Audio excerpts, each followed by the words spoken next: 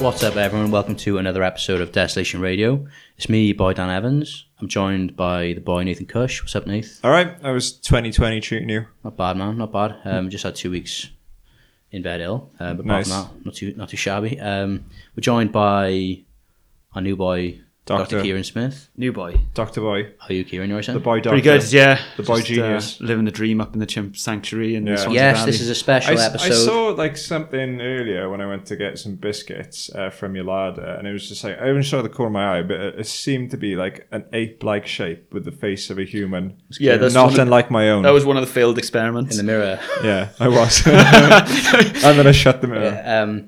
Yeah, it was a special episode. We're recording live from the chimp sanctuary. Kieran's house up in darkest Swansea Valley. Yeah, the top of the Swansea Valley. But no, it's a great place to Where record. dreams are made and I'm really crushed. glad to be in Swansea, which is a place It was a bit annoying though, because we close to my heart. we I had to love it. stop at On the day of the Swansea Cardiff derby as well. yeah, we had to stop for petrol on the way up, and the only way we could pay was through a banjo duel. So Anyway, right. So a lot we of haven't got a car anymore. a lot of depressing things have happened in a fortnight, I think, since we recorded last. As I always do. The first thing we're going to start with is there's been a new budget or a draft budget dropped by the Welsh government. Now, the talk about this budget was basically that it was deemed to be an anti-austerity or non-austerity budget, and Boris Johnson apparently, is I can't remember who was saying on Twitter that he's actually not a pro-austerity Tory. He's like Michael Heseltine. He's like an interventionist, spend money Tory, which is obviously pretty bollocks. But the point is apparently that there was 600 million extra in this budget for the Welsh government. And Kieran, you were saying that this is predictably not true, is it? Well, it's 600. Yeah, it's a 600 million increase on last year, but in real terms, I think it's actually a substantial drop by the time you take into account inflation and everything. And it was also it's far less than they basically used to get. Like pre-austerity, it counts. It's far less than we were It's a getting classic. before. It's like the classic conservative give and take in it when Boris we're going to put this amount of police back in the streets or whatever, and then it turns out that it's actually less than they've cut in the first place. But anyway, the budget has actually generated some robust discussion, and I was in bed with flu, and I was sort of delirious, and I stupidly tuned into Senedd Live, and it was just part of this strange out the body experience when I was like shaking, shivering, like sweating through my blankets, and then to add pile on the misery, I was like, I must be smart. I'll just I'll watch live Welsh politics, and it's just the most grim thing in the world, because what it is just a succession of AMs from different parties standing up and reading out these eye-watering list of things that the Welsh government have failed on or reneged upon, or this hospital essentially is in crisis. Everything that they have any jurisdiction over, transport. It's I mean, I know obviously we documented ourselves, but it's just this millions have been spent on this and then it's failed, or millions have been pumped into this and there's been no result, and part of that is because they set themselves they use such ridiculous rhetoric all the time, and they say this is going to transform everything, and obviously it never does. But all it is just one person after another standing up, reading out these battering the Welsh government with these list of horrific cock-ups, and then Drakeford will just sort of stand up and say we are pursuing a radical agenda, basically, and just mutter some words about being radical Based on... and then it just goes on to the next person, and I was just it just sent me it was just, I think Tom Owen said, he was like, that's not going to make anyone better watching that. It's just gonna it's just gonna exacerbate any illness. Deepen your illness. My temperature just got worse. I nearly died, I think. It's Just don't call an ambulance because it will not show up. You did though, didn't you? You're still waiting for it. But I should probably cancel it now. And one of the maddest things about this is that the budget's been announced, and we've got a situation now in Wales where a Conservative, Darren Millar, is teaming up with the NASUWT, the teachers union, and complaining about cuts to the education budget, which is obviously surreal. And Well, the thing that worries me is like you're throwing money at a bottomless pit, aren't you? Because if the infrastructure isn't there to sort of regenerate the economy or to give people a sense of, optimism and hope, then you're throwing money away. There are, I mean, Plaid obviously this week,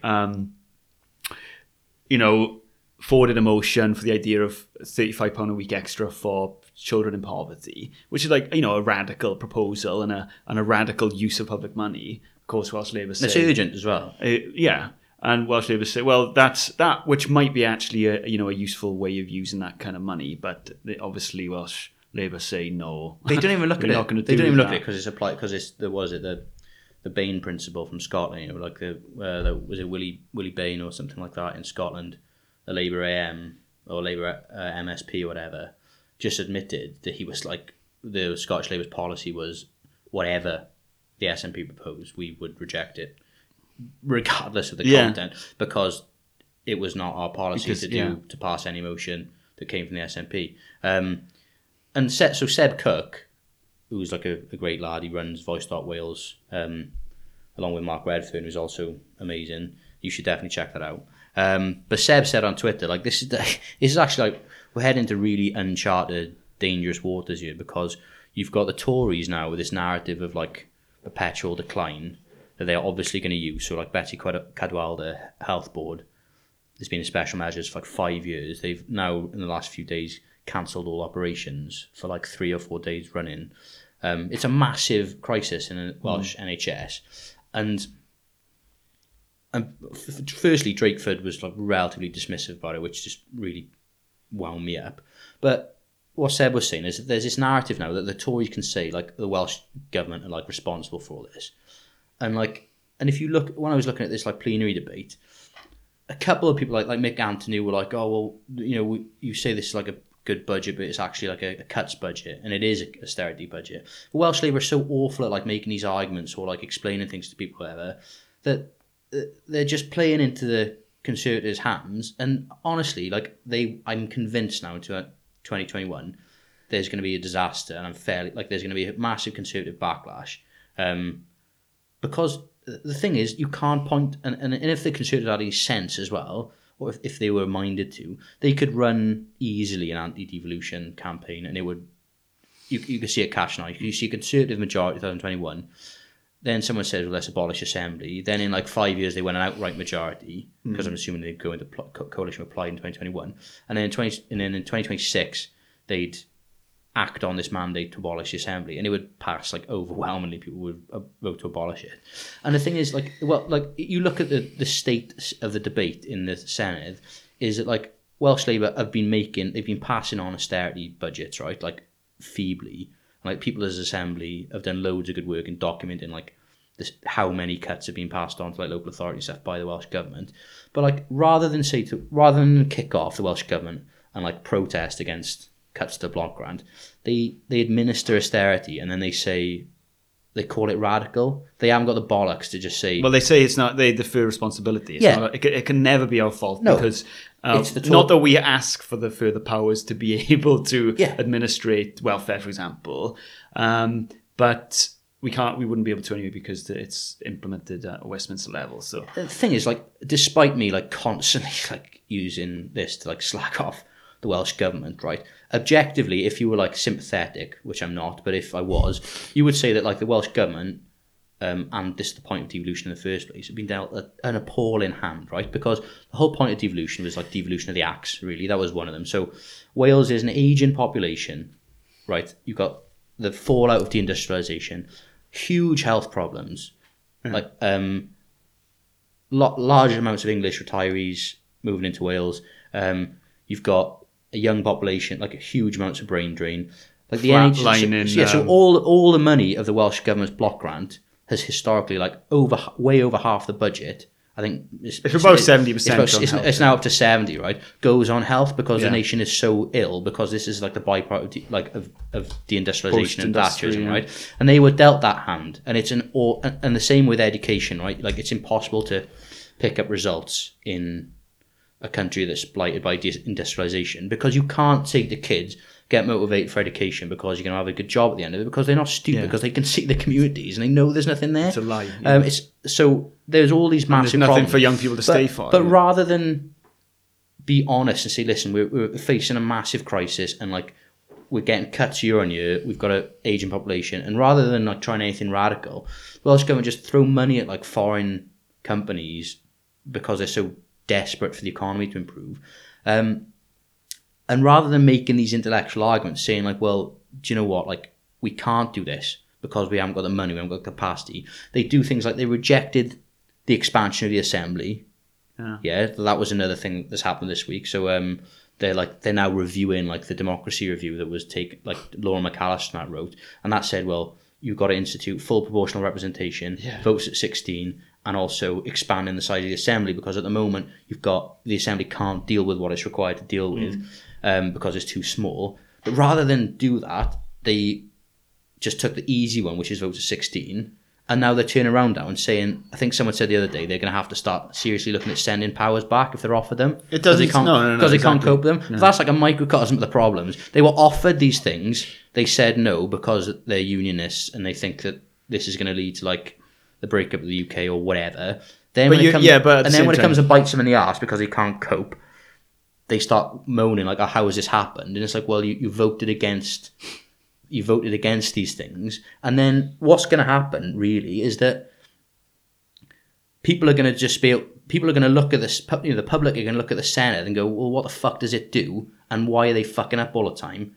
And they're not going to see, oh, we can't cope with it, whatever. They're just going to see this like powerful narrative, like they're running Wales into the ground, and there's going to be a massive backlash against it. I'm convinced, and it's all because Welsh Labour haven't got the balls to just say, this is what's happening, this is what we're dealing with, these are the problems, rather than working in a mature way and like pursuing radical politics. But it's just a way of they just double down on the vote that they've got, because you can always defer responsibility and blame to Tories in Westminster. Yeah, absolutely. And it's cynical, obviously. You can't be doing it for 20 years. But there's always a voting bloc in South Wales that they can rely on because of how fucking grim it is.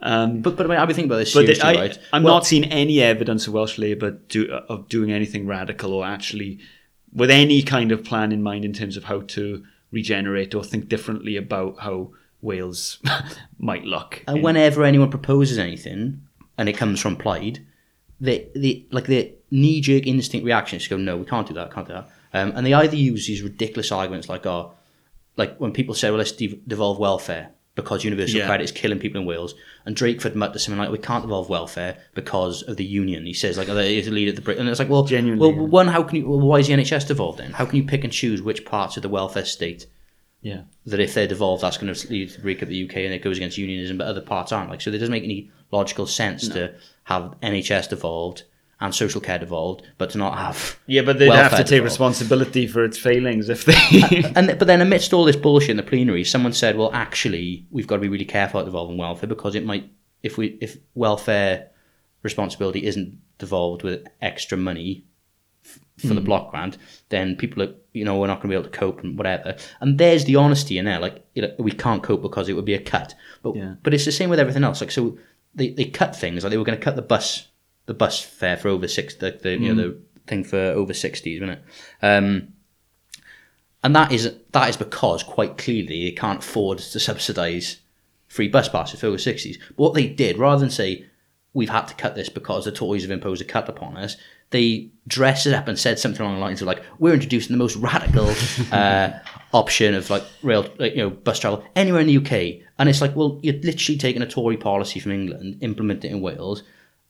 But like, we know for a fact it was because of cuts, but they just can't come out and say, oh, do you know what, we don't want to make this cut, but we're going to have to because of the Tories. And that might even unite like Labour and Plaid and be like let's, but then the answer to that would be like, right, let's fight for more money. Let's like kick off about the Barnett formula, but they don't. So it's like whenever people present them with options or how to fight these massive deep-rooted issues of Wales, they just won't do it. They just go, well, we can't do that, or we won't do it because Plaid proposed it, or but it's Yeah. just it's absolutely They infuriating. were deemed to be nationalistic if you try and do anything differently here. Even though that's the one thing that devolution, was meant to address. And one of the things that won the vote in the first place was the idea that, well, Wales does have a distinctive social and political identity, and that you can maybe build something on the basis of that. But clearly what we're seeing is the opposite. I was in the Senedd last week,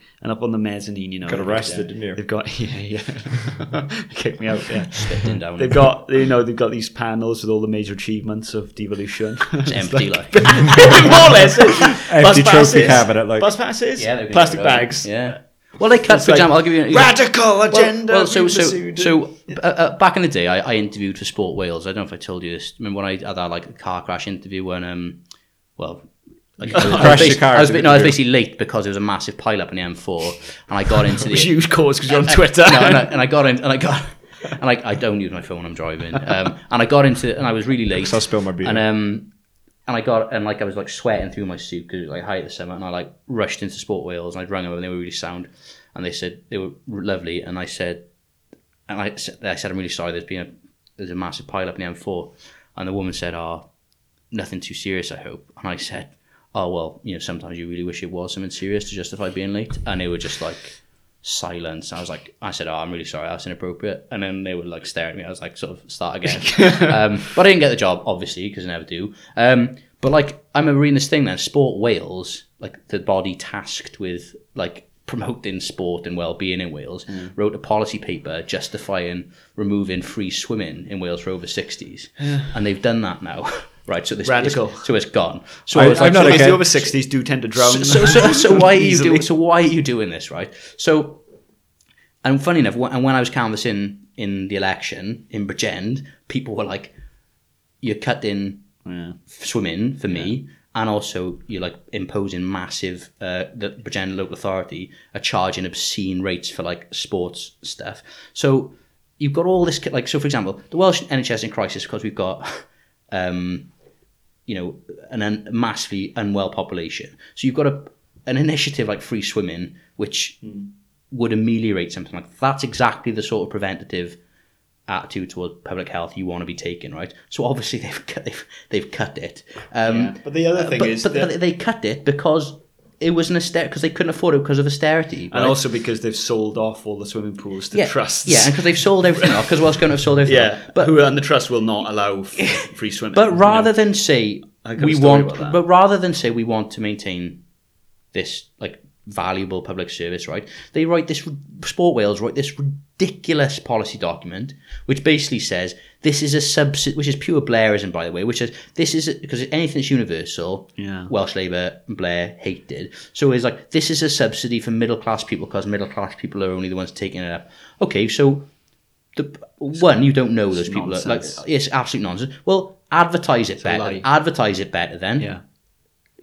Yeah. But it is benefiting some people. It's obviously benefiting some people. I can tell you how my old man uses it every day. He's not middle class. I know. I swim at a community pool down in Swansea regularly, and that's a lie to say that it's a middle class. Do you try to get in free? Yeah, the last Within your couple of years haircut, has helped. Yeah, the loss of hairs. Like. I was swimming in. But what are you saying? I look distinguished. You now. do, yeah. It's Doesn't like it? I Jason look Statham. They're like, 40. sorry, Mr. Statham, we've seen you. Still technically in my early 30s, but Mr. Statham. But no, I mean, I could rant for hours about the state of the the leisure centres and the state of Swansea Leisure the Centre. physique of the swimmers and the. But one of the pools in Swansea that I've been 16 swimming there for about 15 quid, years. 16 right? quid a month it is now. It's in Bridgend, that would so the for over 60s. It's for over 60s, yeah. For the swim that has been free for. But this is for years. so they sell them off to these they're supposedly non-profit trusts, the right? Welsh- But one of the first things I saw when after they'd sold it to this trust was a big sign up on the front desk, right? Or Die all over 60s. free, more or less. It was, it practically was. It was, we are no longer lending floats. Yeah. We're not going to lend floats to swimmers anymore. You've got to buy your own float. You go to a community pool, there's like stacks of thousands of floats everywhere because it's like, that's part of what it is when you go for a swim. It's like, if you can't swim, you need something to hang on. Yeah, some like, buoyancy, no, you've like- got to buy your own floats now. I must have Then, said, a couple of months cost you later... loads. Yeah, well, The thing is, It's this kind of thing. It's so fucking some cynical. councillor Though. gone Of mad. course Is it he is. just But, like, it's "I'll hold mad. up the floods." So what else do they do with this particular? By the way, swimming that is pool? a microcosm of what the Welsh way since devolution is like. They privatise absolutely everything, but rather than have it run by like Virgin Healthcare or whatever, like they do in England, it's just all run by these like AWN or these like not-for-profit third sector, which is exactly Yeah. it's a Of course they private are. company, It was but it's a- just no, it it's was just not-for-profit. genuinely- It was genuinely hilarious. Like one of the big shutters that they used to like close off the swimming pool, the lock on it had broken and it had closed shut, so you couldn't go in and out. So you had to go like a long way around from the changing rooms to get in. Like in and this school. was broken for about a month, right? And it's not an exaggeration. I said to the lifeguard, like, "Oh, what's the deal with that?" They were like, "Oh, well, since we've gone over to this trust, which is based in southeast England, because of procurement, we used to be able to just use the council locksmith who'd come and sort the problem out on the day. Some guys who- Now somebody's got to drive from southeast England, come sort it out, and they just can't be bothered to do it. Oh, yeah. Then what do? We're going to redesign the whole front desk, right? Make it all better for all the customers, which obviously meant gutting everything out and making it turn into a cafe, basically. And but the staff that have been working there for 10, 15 years always had a pretty small little staff room, but a staff room at the back they could go to on their break because as you need, right? The refurb meant that the staff no longer had a staff room. One of the lifeguards showed me the staff room, and it was literally like a bench in the boiler room underneath the swimming pool. And like, yeah, that's where we've got to have our sandwiches now. But most of us just eat in the car. I'm like, what message is that sending? That's a community centre. Do you know what I mean? I do feel strongly about these things because I've been using them for years.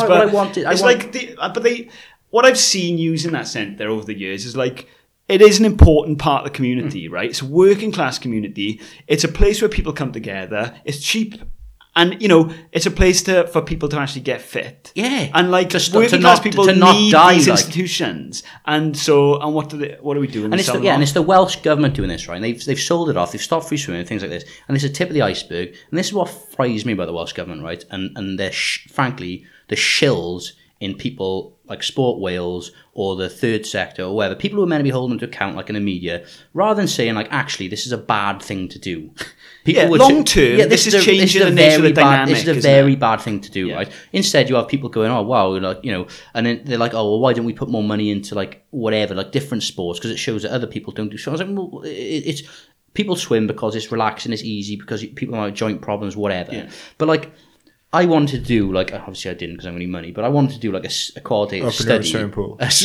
A qualitative study of, like, so for example in Cardiff, so Cardiff Council, just like every other Welsh council, sold off all things like community pools over to a third sector. So in Cardiff, I think it's called wellness or something like, better leisure or something like that. Some charity, and then I always remember because like GMB Union had campaigned like hard for like Welsh Labour in this local election, and I remember like slagging them off on Twitter. I was like, they're literally saying in their manifesto they're going to like privatise leisure, and then this like GMB bot was like, you idiot, you nationalist or something like that. I was like, oh, okay, whatever, mate. And then like a month later when it's privatised, they turn around like, how could this happen? Like, how could Labour do this to us? And I was like, well, we told you idiot. And you look at these things and immediately things start happening. Whereas before you had a free community pool with no frills, by which, nice old woman works in the desk, basic change rooms. You now have massive cafe. Costa. Right? Yeah, it has to have a cafe, Costa in it, or something like that. Yeah. All these new things like this experience, whatever. Yeah. Prices go up. They incrementally go up. But I wanted to find out the impact on staff, and I'd imagine it's probably horrific in terms of like their actual rights and shift patterns, because they come from being council workers to working for some, because it's Wales and not for profit. The first thing they did in this one community pool was they fired all the cleaners. They used to come in the morning, so then the lifeguards had to do all the cleanup on the night. Yeah, so they'll be finished tax like 10:30. So their job will like evolve massively. They're putting way more and more pressure. work, because obviously. But this is we're going off on one. It is a tangent, but it's a microcosm of the problems that plenary debate showed, and so they want to make cuts, right? Because of austerity budget. If you're and this isn't new. This is what's happened to like local authorities. Like this is what happened to Liverpool Council in the 80s. This is what Militant Tenancy did. They fought back. We love Militant in this podcast, but. Well, with mixed results in Liverpool. But it's a classic case of like, what you do what you do if you're the Welsh government and your money's being cut, and you're forced to make savings, right? There's one thing you could do is you could pursue radical long-term like preventative things like and safeguard these things like swimming or something like that. If you've got a sick population and you have to spend like up to 80% of your budget on health. Two, you can massively kick off, which is what they should be doing, is saying this cut to our budget is appalling and our hands are tied and everything's getting worse because of it. And you could build broad, like, cross-party consensus between, like, for example, Labour and Plaid in the Senedd for, like, massive increases to the block grant. Instead, what you have is Labour basically saying, not kicking off about the Barnett formula, not kicking off about the block grant, administering austerity and calling it radical and saying this is, not having the balls to just say this is what we're doing because our hands being forced.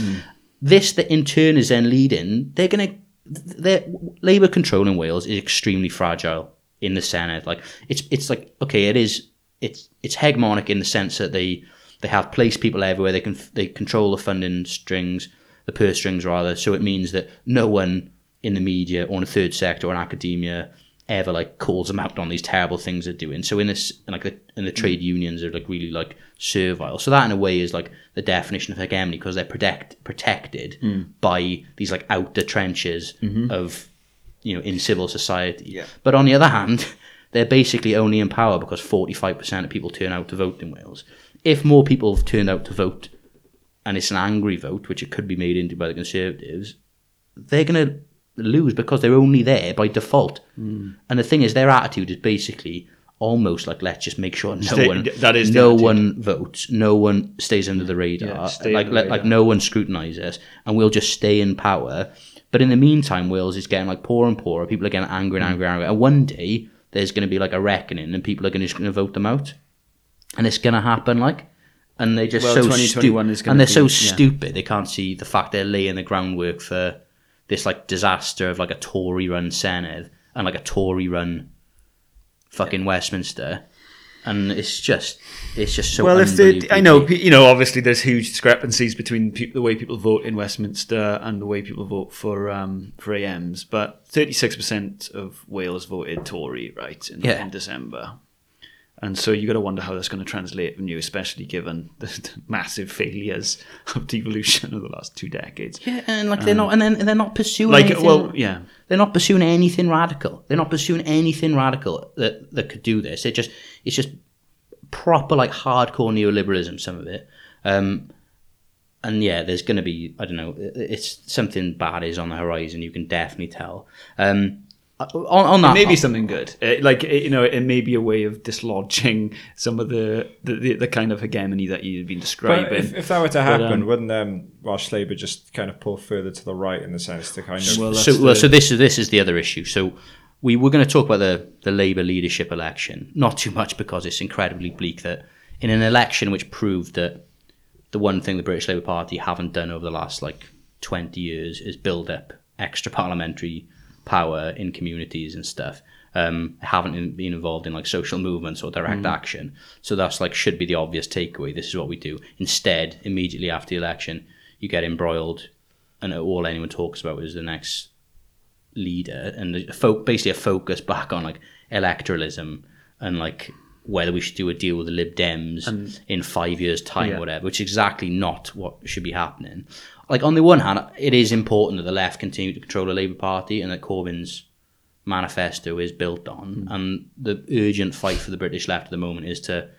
The thing is, like, so they clearly, in my view, they shouldn't even be thinking about winning in 5 years' time. They shouldn't be thinking about that. They should be thinking about there's massive things that have to happen, both outside the party and inside the party.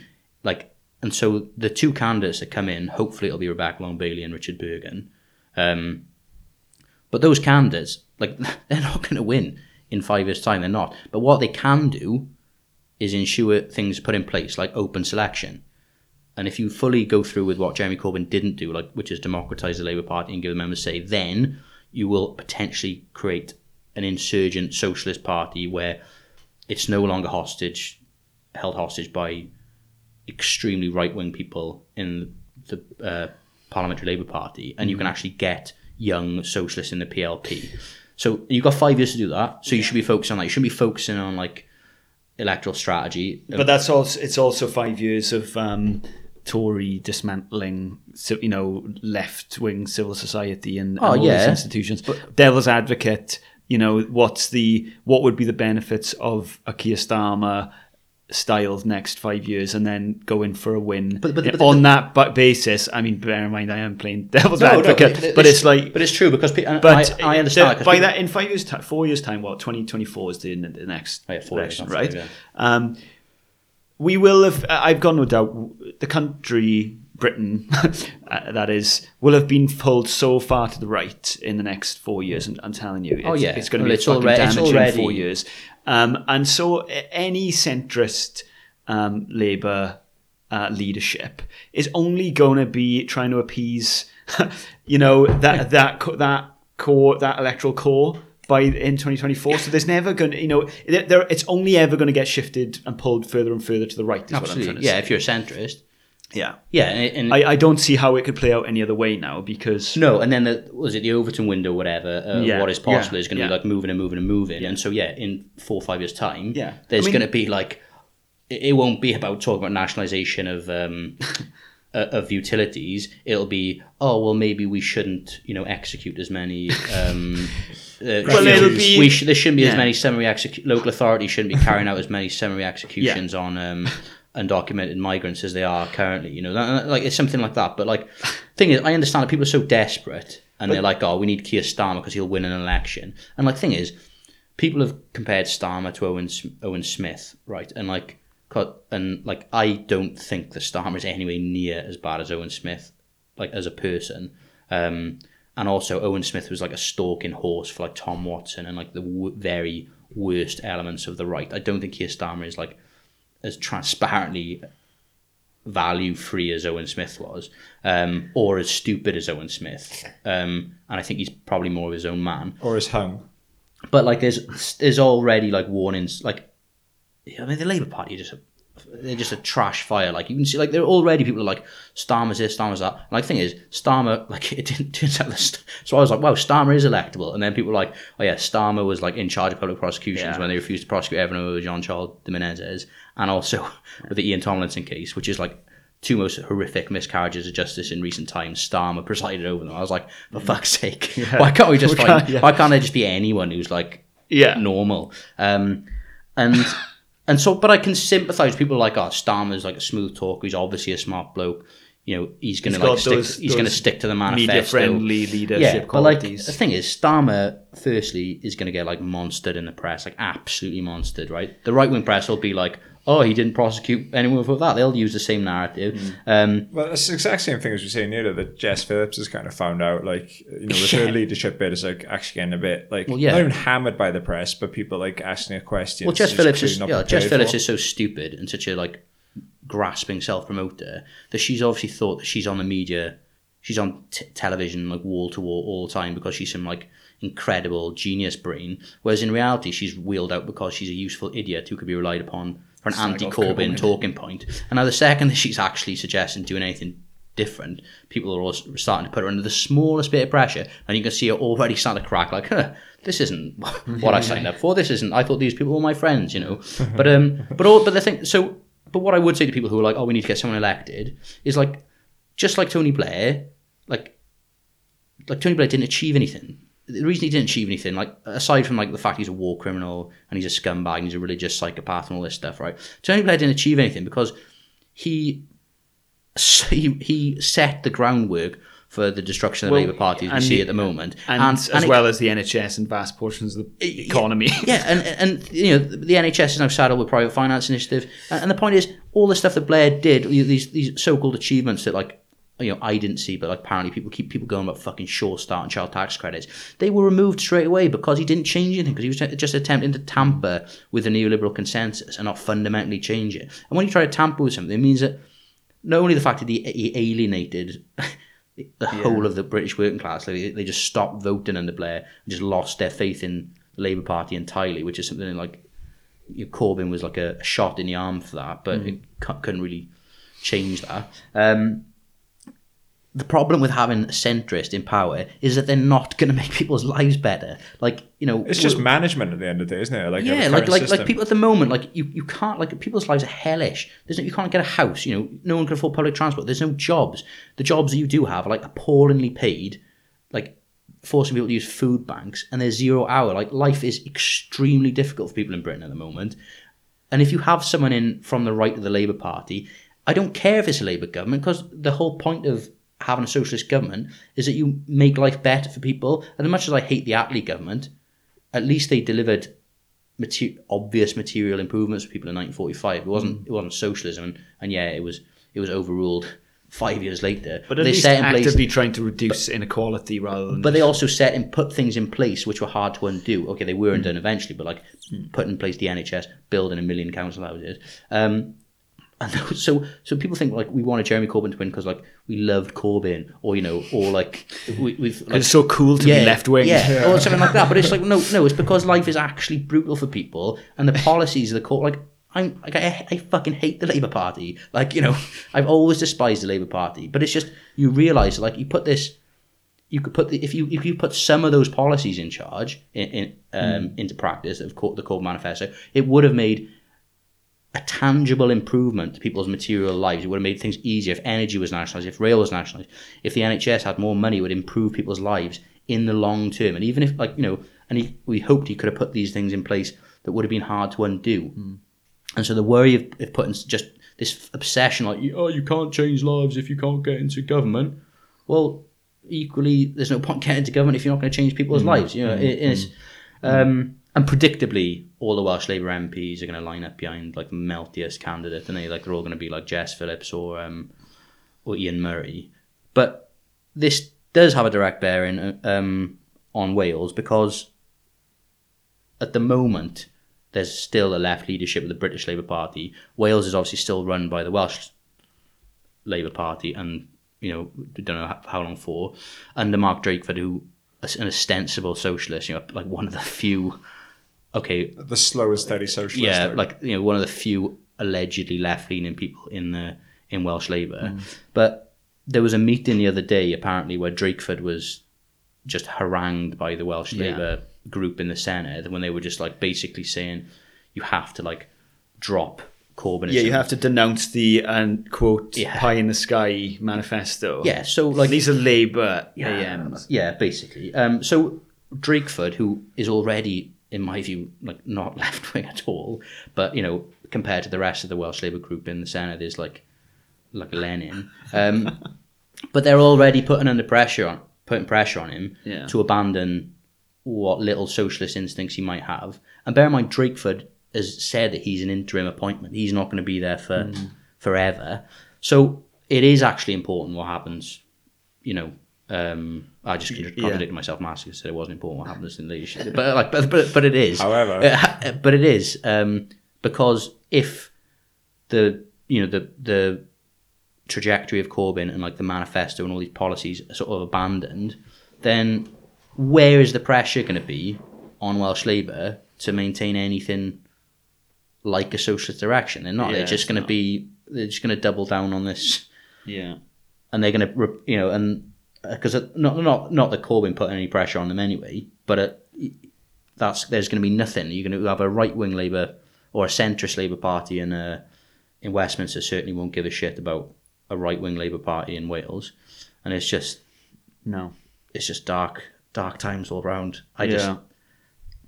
What other darknesses have we got lined up? Darkness. Well, real progressive work from Ken Skates fining the Transport for Wales 2.3 million because of poor performance.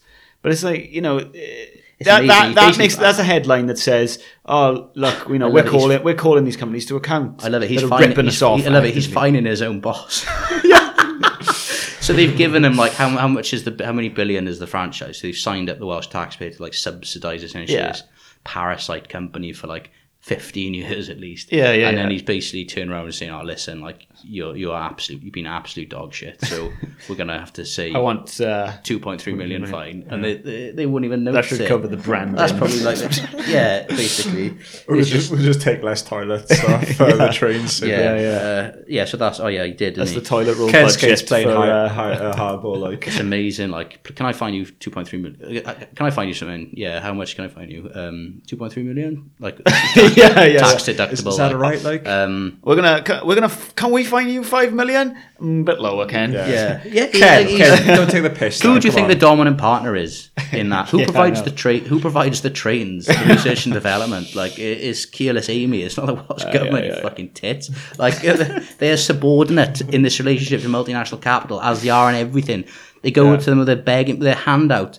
They're begging bowl. Like, they have no clue what they're doing. Keyless Amy run the Welsh railways, and the Welsh government have created this stupid middleman bureaucratic layer called Transport for Wales, which have got this new shiny offices up in Pontypridd, and they did this press release. They did this presser the other day, and it was a photo of like Ken Skates and that up in these like offices, and they were pointing to these like maps of like the metro and stuff, and it is literally like that Big Train sketch with the train on the scale map, like, but as if they've got any influence into anything. I know, yeah. But the other so that's the trains. The other one, Kieran, you found was the Welsh history. Oh God, I'm depressed already. I know. I don't even want to go. Was the any Welsh further. history curriculum? Well, yeah. Oh my Welsh God. government have rejected a proposal from the Cultural Welsh Language and Communications Committee, which suggested that there should be like a comprehensive, common body of historical knowledge imparted to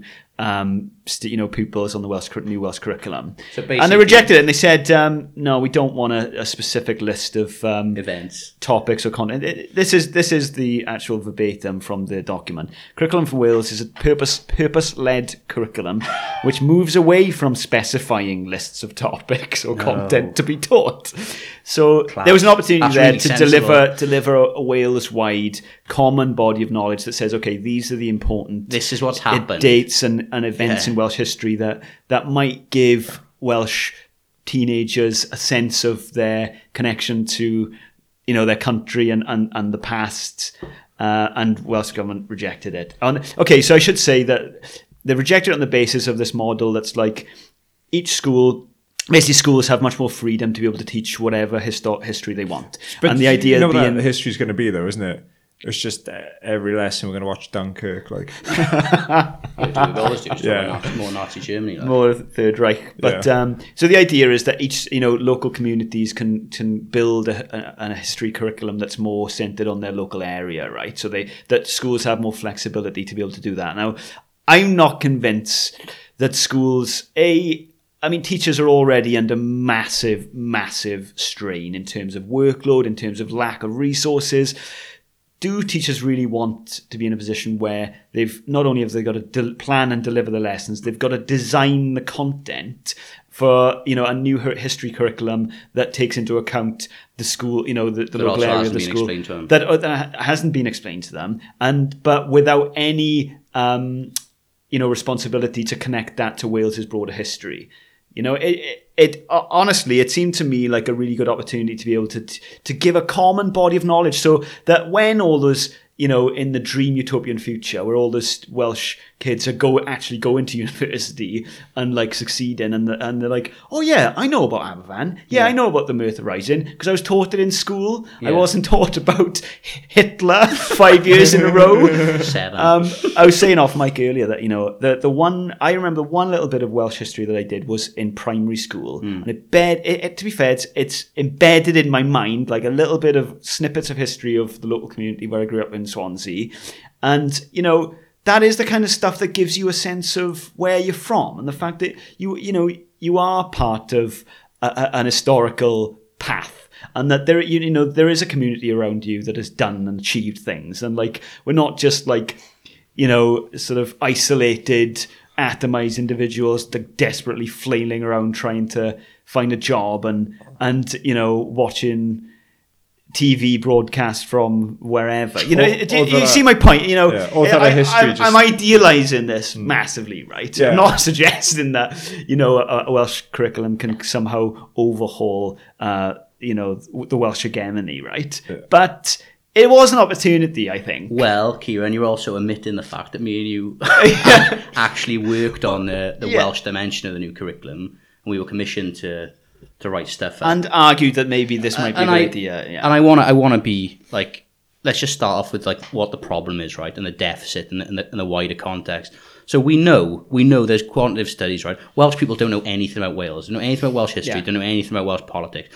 People don't know, like, there's a massive gap because we're not taught it in school, right? And so the other problem, so I wrote a piece, so we were commissioned to advise the Welsh government on this, being, at the time academics, and involved in my own research was involved in the curriculum Cymraeg and basically aspects of Welsh culture within the curriculum and how it was sort of perceived by teachers and kids. So I consider myself, and me and Kev Smith in Cardiff, we were experts because we were the only people who've done first-hand research on it. Yeah. And at the time, I was going into schools and doing surveys for Cardiff Uni every year for 4 years. So anyway, we start doing this research, and I write this basically bit of advice, which says the problem with the curriculum Cymraeg, which was the Welsh culture stuff of the curriculum beforehand, right? So that was called the curriculum Cymraeg. So the curriculum Cymraeg was actually a really interesting, well-written piece of work, right? So it was like, it sets out the justification for like Welsh culture and like embedding Welsh culture into the school. The problem with the curriculum Cymraeg was nothing to do with like the content. The problem was how it was implemented and how it was perceived by teachers. Because basically... And the lack of support and resources. And the lack of support and resources from the Welsh government, right? But the thing is, so no one... Like, so when you interview teachers, you think, you say, what was a curriculum Cymraeg? And they say, oh, I thought it just meant saying hello and goodbye in Welsh, right? In fact, it was this hugely, like, it was meant to be this overarching, like, rubric, whatever, of, like, Welshness that would saturate the entire curriculum. So you teach, like, a bit of Welsh culture and, like, maths and science, whatever. But so it massively failed because teachers didn't understand it, because they weren't supported in it by the Welsh government. It wasn't explained to them. And also, like, there's a massive problem with cross-curricular things. There's a massive problem inherently with stuff that's cross-curricular that isn't, like, dedicated into, like... So, for example, Scotland have civics lessons. So, like, one lesson a week, like a core subject, you will do civics, i.e. political education, right? So, in Wales, we could have done that. We could have done, like, citizenship or, like, sociology or whatever, made it a core. So, and I think now people can drop history at year 9 as well, can't they? Can they? I think they will be able to. Yeah. So history is no longer like English literature. So why would you want to do history in English? So rather than keeping it like confined to like Welsh, to history, they're like, oh, we'll just do this new Welsh dimension throughout the curriculum. Yeah. And what we experienced, like Kieran and I, when we were doing this, was absolutely nuts, because I said, like, the problem is the implementation. You have to implement it properly. You have to support teachers. You have to, like, provide them with resources, explain what they're doing. And also we were like, well, why can't you have just an agreed curriculum of, like, things that happened? Bear in mind, you're starting from such a low bar where people literally don't know about the miners' strike, the general strike, Aberfan, Tryweryn. They don't know about the history of their own country. And, like, historically, there's been loads of opposition to that, like, from Labour historians in Wales who just said, like, this is nationalistic. You're like, what? Just to teach things that have objectively happened? I'm not even saying you have to interpret them in a nationalistic or Labour, or even you can interpret it in a unionist way if you want, but at least just tell people this is a timeline that happened. And as you say, Kieran, you could then look at, like, what we said is that you have to start with the locality, right? Everyone should have a sense of, like, where they come from. And so, like, so in Porthcawl, for example, you could go and look at the harbour in Porthcawl and say, like, well, this used to be a coal port, and this, you can talk about the Industrial Revolution from there. And also you can talk about, the physical geography of it, like how the tides come in. You can talk about the science, like, involved in, like, building, like, locks and harbours and things like that. And there's loads of amazingly interesting, like, stuff in each. And to be fair, I should say that is partly what is in theory, being enabled by the new curriculum. Like that is In part of the theory. plan. But it's a question of how it's resourced, and it just surprises me that they're like, why wouldn't you connect those histories to an overarching umbrella sense of what's happening in Wales? I mean, obviously that would be the counter argument is that it's nationalistic and it's nativistic or yeah, whatever. agree. But well. Because Giving people a sense of learning- the reasons why we're in the position we are in Wales, in Wales, right, are because of history, because of what's happened in the Welsh past, and because of the way that I don't need to go into the basics of this, but there are historical reasons why Wales is the poorest, one of the poorest regions in Europe. Well, not for much longer, but the 11th of the 12 major regions in the UK. It's because of history, and like if you give people in Wales a sense of why history is played out, and come to the point where in 2020, 30% of children are living in poverty and, massive unemployment, then maybe that'll empower people to think differently about their relationship to society and to where they are, where they're from and who they are. But no, that's... Well, it cracks me up because I know that people think I'm like a raving nationalist who is obsessed with and people, but I know people are always like, I loathe the English. But I know people are always like, actually Wales isn't a colony, and like no one's saying Wales was a colony, right? But one of the things in like contemporary society, which for me like shows how powerful that like the colonial analogy is precisely the fact that Welsh people don't have any sense of their own history because they don't get taught it in school. Like that is such an obvious parallel with like,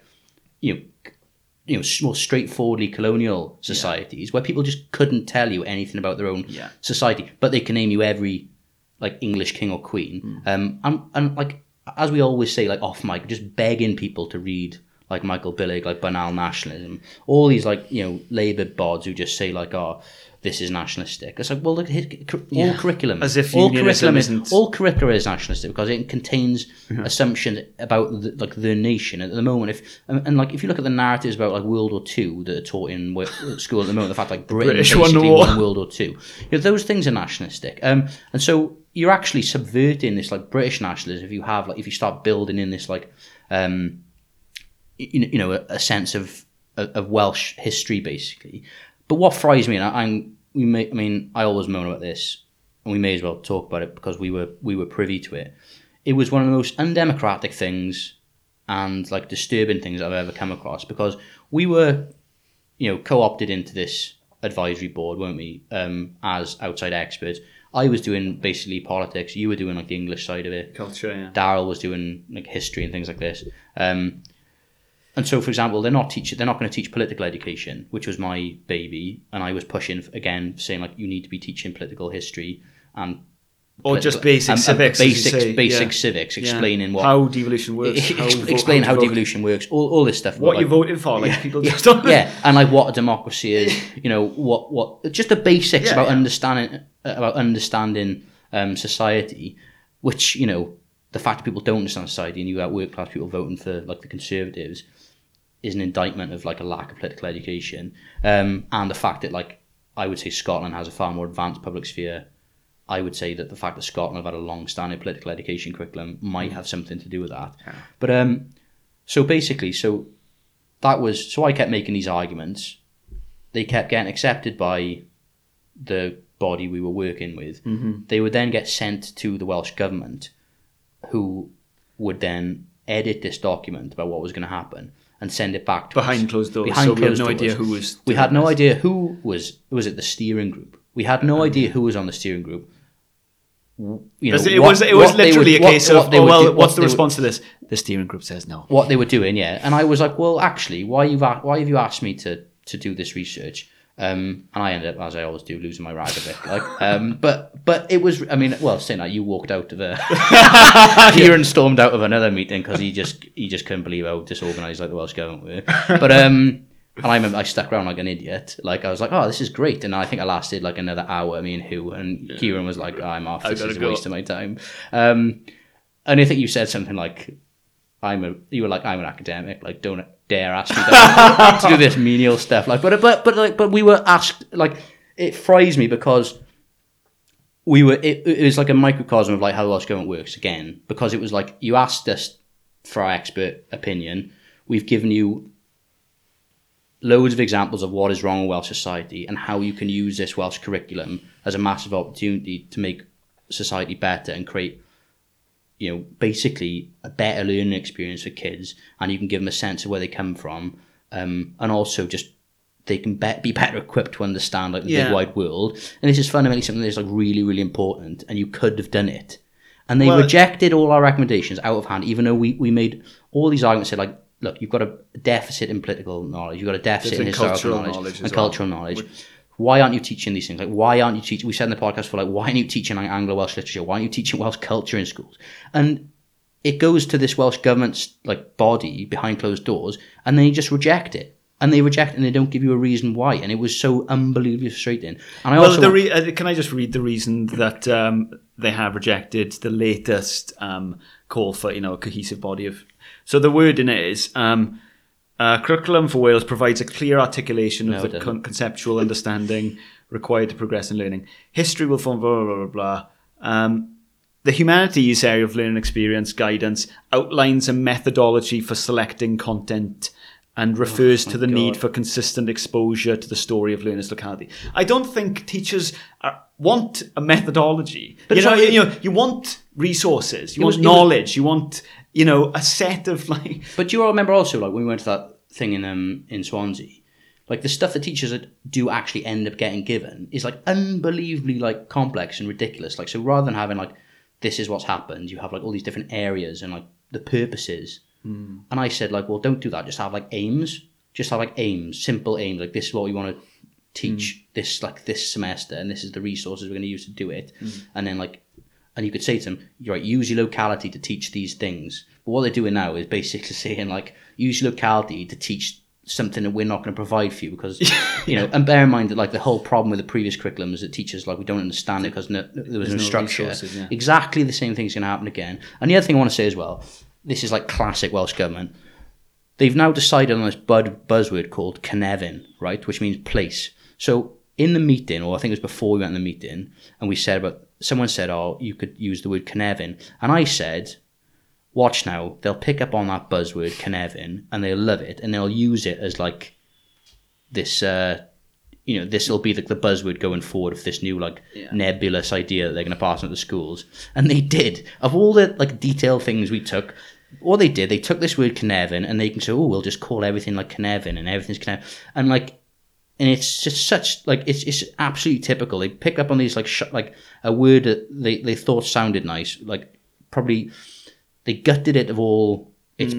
They will end up gutting it of all its sort of potential, and it'll just be this hollow buzzword. And then in 20 years, someone will be writing, what happened to the new Welsh curriculum? That was another massive fuck up, wasn't it? And then Cynefin went wrong because of this or whatever. And the other thing, when we were in the meeting, there was a lovely lady from the Welsh government, but it always strikes me. I said like, listen, you've got to be focused on implementing it, right? Like how you've got to be providing support to teachers and explain to them what the point of this is and why they're doing it and give them resources and tell them how to teach it. Otherwise, as you said, they're overstretched anyway. Yeah. And they're not going to manage. I think Martin Jones made the point as well that, there's already massive inequality in the delivery of education in Wales. And so, you're going to have some schools that are just better equipped and resourced to be able to deliver this. Which is another exactly... school, so you're just replicating it. And that's what's happening with the Welsh Bac. Some schools do I won't talk about this much too detailed, but like there's huge inequality in how the Welsh Bac is taught. And sometimes they use like a collapsed curriculum,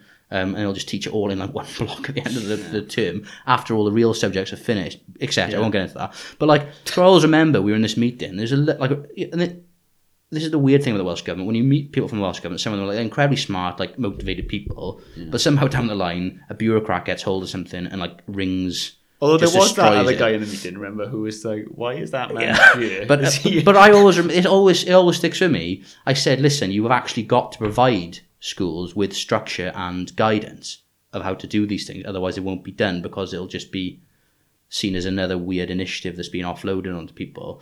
And the lady said... that's exactly the point, and the lady said... It'll just feel like that. And she said, well, it's not the place of the Welsh government to teach schools how to do this. And I was just like, That's literally your job. That's exactly what your job is. That's absolutely what your job is. So they've got this weird hands-off culture of like, the thing is, you see that in every bit of legislation.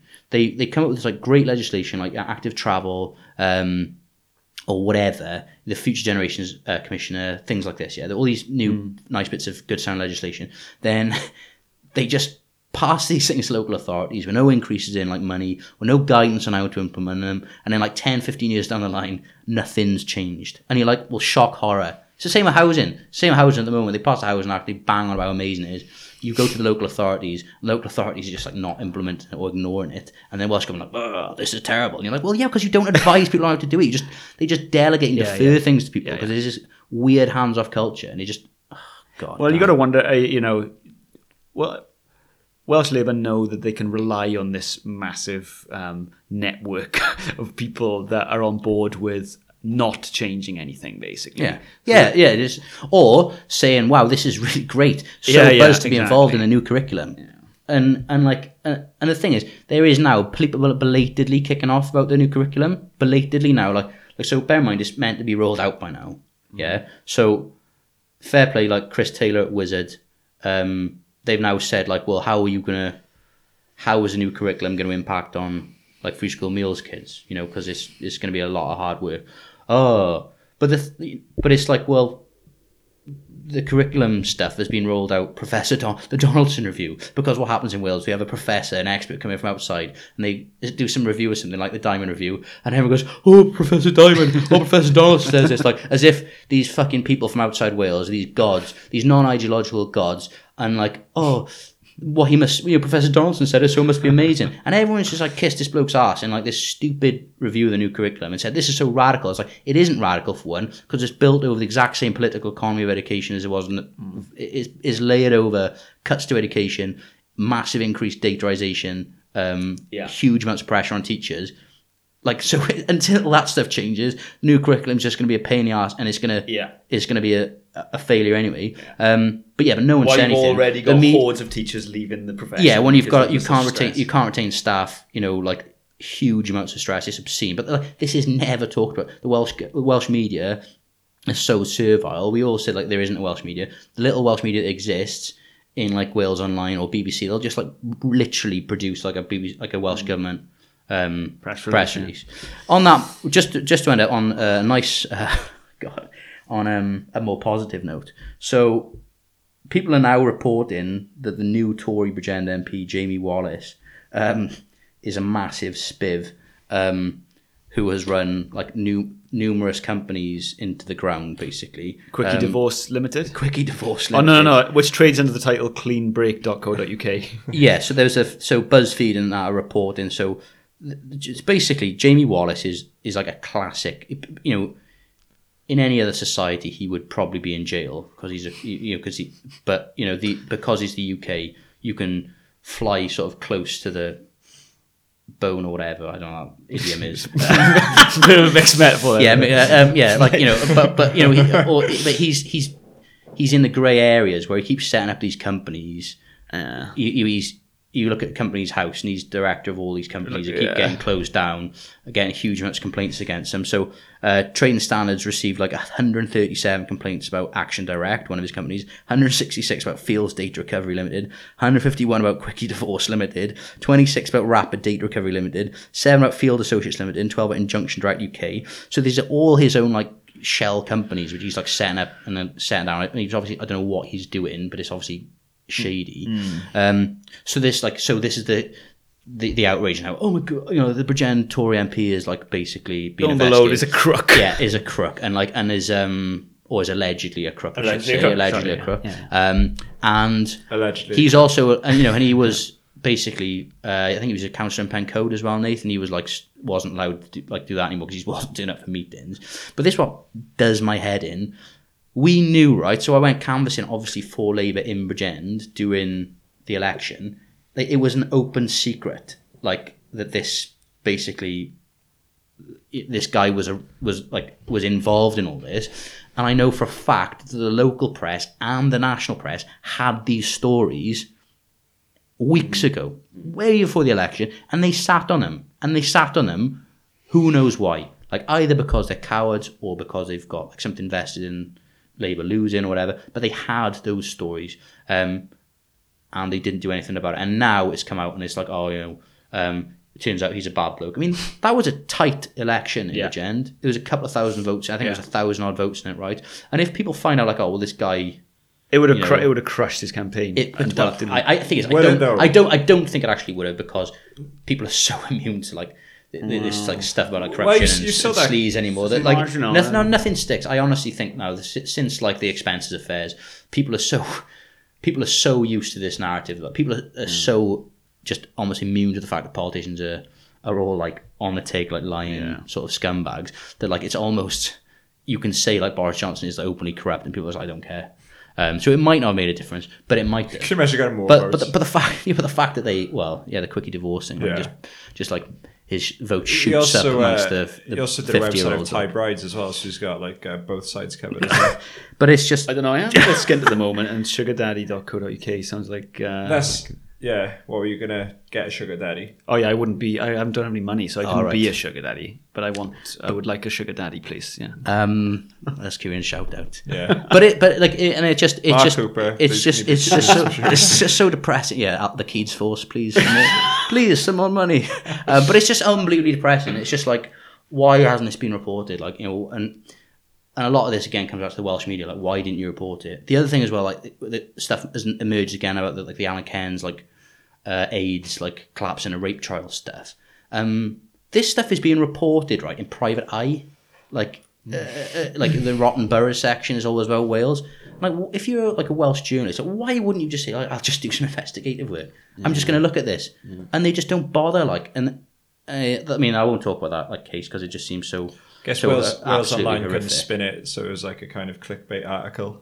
Yeah, essentially, because it would have involved like. Well, the fact is, like Martin Shipton stuff is deliberately not put on Wales Online. Yeah, because it's like too long, and it's like you can't like cover it. And clash with the ads. Yeah, so which is just unbelievable. So anyway, this has been a particularly. So that was another depressing one. That was a particularly bleak one. I didn't think it was going to be that bleak. No, neither. Is there anything? I also. We were going to mention Stephen Graham's accent in that new program in the White House. I've not seen it, and I actually want to. It's this cross. I saw a little clip of him talking, and it's like he grew up between Liverpool and Barry, like split his time between Liverpool. So like a Scouse Barry accent. That's how people from like Flintshire talk. Like, to be fair. I will reserve judgment. Reserve judgment until I watch it. Downey Jr. as well. Downey Jr.'s Doolittle. Yeah. His best impression of Richard Burton. Hello, my loves. Yeah, like if you want to do a Welsh accent, just like do what Downey Jr. did and just like basically pastiche like Richard Burton's accent, which is in itself, I think you said before, Kieran, which is like basically received pronunciation laid over Talbot accent. So Richard Burton, Anthony Hopkins weirdly speak in this like ridiculous accent. Yeah, has no bearing to people who speak in Talbot. No, it's not a real accent. But it's what happens when someone Talbot goes to RADA or whatever. Goes to RADA. And it actually works. Although I went to RADA and I didn't. And I haven't got an accent. I haven't got a... Right, anyway, thank you so much for listening. I'm going to do some... How long was that? That was a long one. It was a long one. How long was it? It's coming up to about an hour and 8 minutes. Oh, well done for sticking with us. Yeah. So, if you didn't... We're going to give a shout out to a lot of people. So hopefully you stuck around for the shout out if your name's included. If it's not, then you don't deserve a shout out. Right, shout out to all the Patreons. Shout out to all our special patrons. Thanks so much. The main thing I forgot when we did the podcast for Neil and Ross. So shout out to Neil and Ross for doing the news round with me last week. I thought it was awesome. Shout out to Fian. First shout out to everyone who came to the party, the Christmas party, which was like an unbelievably awesome time, and like we're still buzzing off it, and like it's like we're starting to come down, have we? And it's like it's like the thing is I've like attached my ego to the podcast like a lot, and then at first when no one was at the party, I was like, I saw you again with I'm going to kill myself, and then when I got really busy, I went the other way. I was like, well, I'm God. This is the best. Yeah, this is the best thing ever. Yeah. But it was an amazing night, so really grateful for everyone who came, and like we really want to start doing that more because it was just amazing to meet people. in person and like Get compliments in real life. no, but like just to like meet people who we've like chatted to online for ages and like see how amazing people actually Yeah, are. now many like committed, like Yeah. intelligent, brilliant Yeah. people there are. Yeah. You know, Was that guy Ted who just turned up? He was just like, I don't really like parties, but he was a tenor. Like, just wanted to meet you guys. Oh, is it? Yeah, Okay. it's class. But So there's shout out to you, Ted. But there was Yeah, so Ted. shout out to everyone who came to the party. Like we're super grateful and like we feel like part of like a wider and if you weren't there, a wider you're a fool. community. Yeah, beef then who didn't turn up. He dead to me. But also no, special thanks to like Fian and all absolute legends for making this like huge, amazing, like miners style banner of the Destination Radio Yeah. logo, which is like amazing. So like super grateful. Yeah. Like super grateful to like Neo for like promoting it, and also to like Ross and Ashley for coming all that from Barcelona. And our special mystery guests, who we can't say. And For legal reasons. who else? And The bands. yeah, and the bands, yeah. So Art the Bandini, bands. Surreal Kinnock, Griff in particular for like helping us with like the basically set up and like get the PAs and stuff. Oh, the guy who Kids gave Media us Centre, the guy who gave us the cable. the karaoke guy from the Roth Park Pub, all the staff at the Roth Park were amazing. And Red Telephone, thanks Kieran, you're a ledge. Thanks. And Owen from Art Bandini, like Art Bandini were amazing. I think that's it. And also shout out to like Hezbollah and the Keats Force for like continuing to fund us doing this like trying time. Our biggest patrons, yeah. Shia soldiers, like obviously we keep keep supporting you during the fight We against were Ray meant to have Satan. another guest on today, but they got crushed in the funeral. But no, so thanks to everyone. I'm sure there's loads more, you know. Yeah, I'm sure we'll, there's There loads more. were we'll do a special episode where we name Just everyone. listing everyone we love. yeah, Yeah. we got loads coming up this year. Loads of big episodes. We have, yeah. Can you imagine we just don't bother after that saying that? That's it for this year. Peaked. So no, thanks for everyone. A lot of stuff lined up, including a lot more socials, because we want to sort of start bringing like the non-Labour left together. And some pool parties Start as well. converting the Yeah, Labour yeah. left. It's important to meet online, but it's also important to have a massive laugh. Like rather than do like door knocking and stuff, it's better to go out and hammer go like boozing this. together. Yeah. Yeah. Kieran, any shout outs, my friend? No, just the chimps, which I've got to go and feed now. So I just got to go and feed the chimps now. Okay. Other than that, That's no, not a metaphor. My Unless it is. chimps are my family now. So My brood. no, it's not a metaphor. No. No, it's Nathan, any shout outs? Film shout out. Parasite, everyone's heard of it. I saw it Oh, yesterday. Beef with High Life. Remember you recommended? Well, we saw it in HMV. There's like a sci-fi with the guy from I can't remember. It's called Robert High Pattinson. Life. Don't watch High Life. It's terrible. Don't watch Oh. High Life, okay. Any film shout outs, Nathan? Parasite. Parasite. What film beefs can I have? Oh, Star Wars. I do have. Well, to be honest, I started watching clips of that through illegal means, and it's just so bad. Like, but I mean, abysmal. I guess I could talk a lot about Disney and Star Wars because you do just at this point realize that they are just £1 billion, Yeah. or $1 billion Toy. toy adverts. So, I've actually forgotten another shout out I wanted, and I don't know who this person is, but you're an absolute legend. So, basically, like some person, or maybe more than one person, will diligently put all our episodes up on like Reddit, like the Wales subreddit. Oh, do they? Do they? Yeah, and it's just like I don't know what I was doing on the Wales subreddit, but we did no comments on it. But I just want to say thank you to that person Oh, who keeps yeah, cheers. promoting us like online. Let us know who you are, and obviously tell the truth. And Yeah. send you some goodies, Yeah. which we don't have at the Yeah, moment. we've got no proof that it was you, but like just contact us and say it was you, and we'll get you stuff. Right, so that's it. Stay tuned because we're gonna have we've got some really good guests lined up. I got a beef. Okay, Everyone on Twitter everyone to it. Okay. just does my head in. Just does your head all your hot takes. You don't have to go on Twitter. No, I've tried not to be honest, but it's just Go back to Facebook. It's much more pleasant on It's there. not normal. Yeah. People just people go to the it's just beach with their dogs just and- mums asking is how knows a plumber like just lost the ability to Recommendations. Google. I- Just lost the ability to Google if you have kids. Like, how many plumbers in? I thought that was Pornhub. Oh no. Right. Thanks so much for listening, guys, and we'll see you soon. All right, cheers, bye. Like.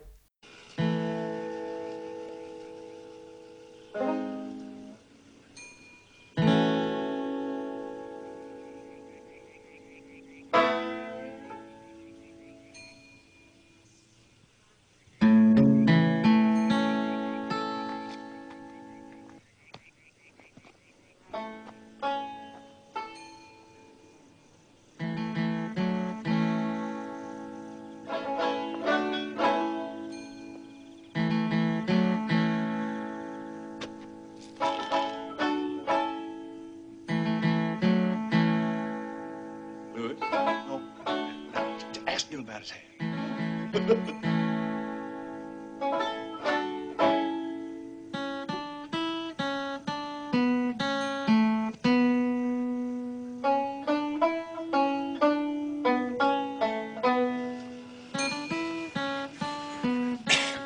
I don't think you understood me. I want to get some drivers to drive this car and that car down to Aintree. Drivers, you understand? You might get a driver, brother. Who? A driver, brother. Where do they live? I live back over that way.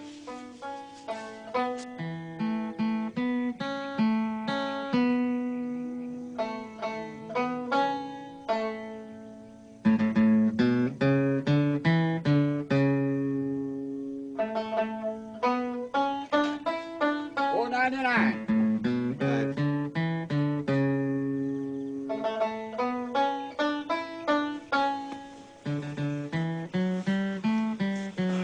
Talk about genetic deficiencies. Isn't that pitiful?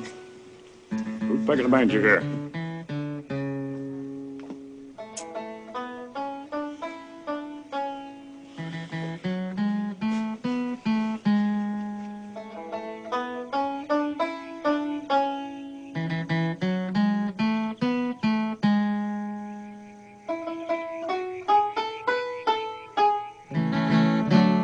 Come on, I'm with you.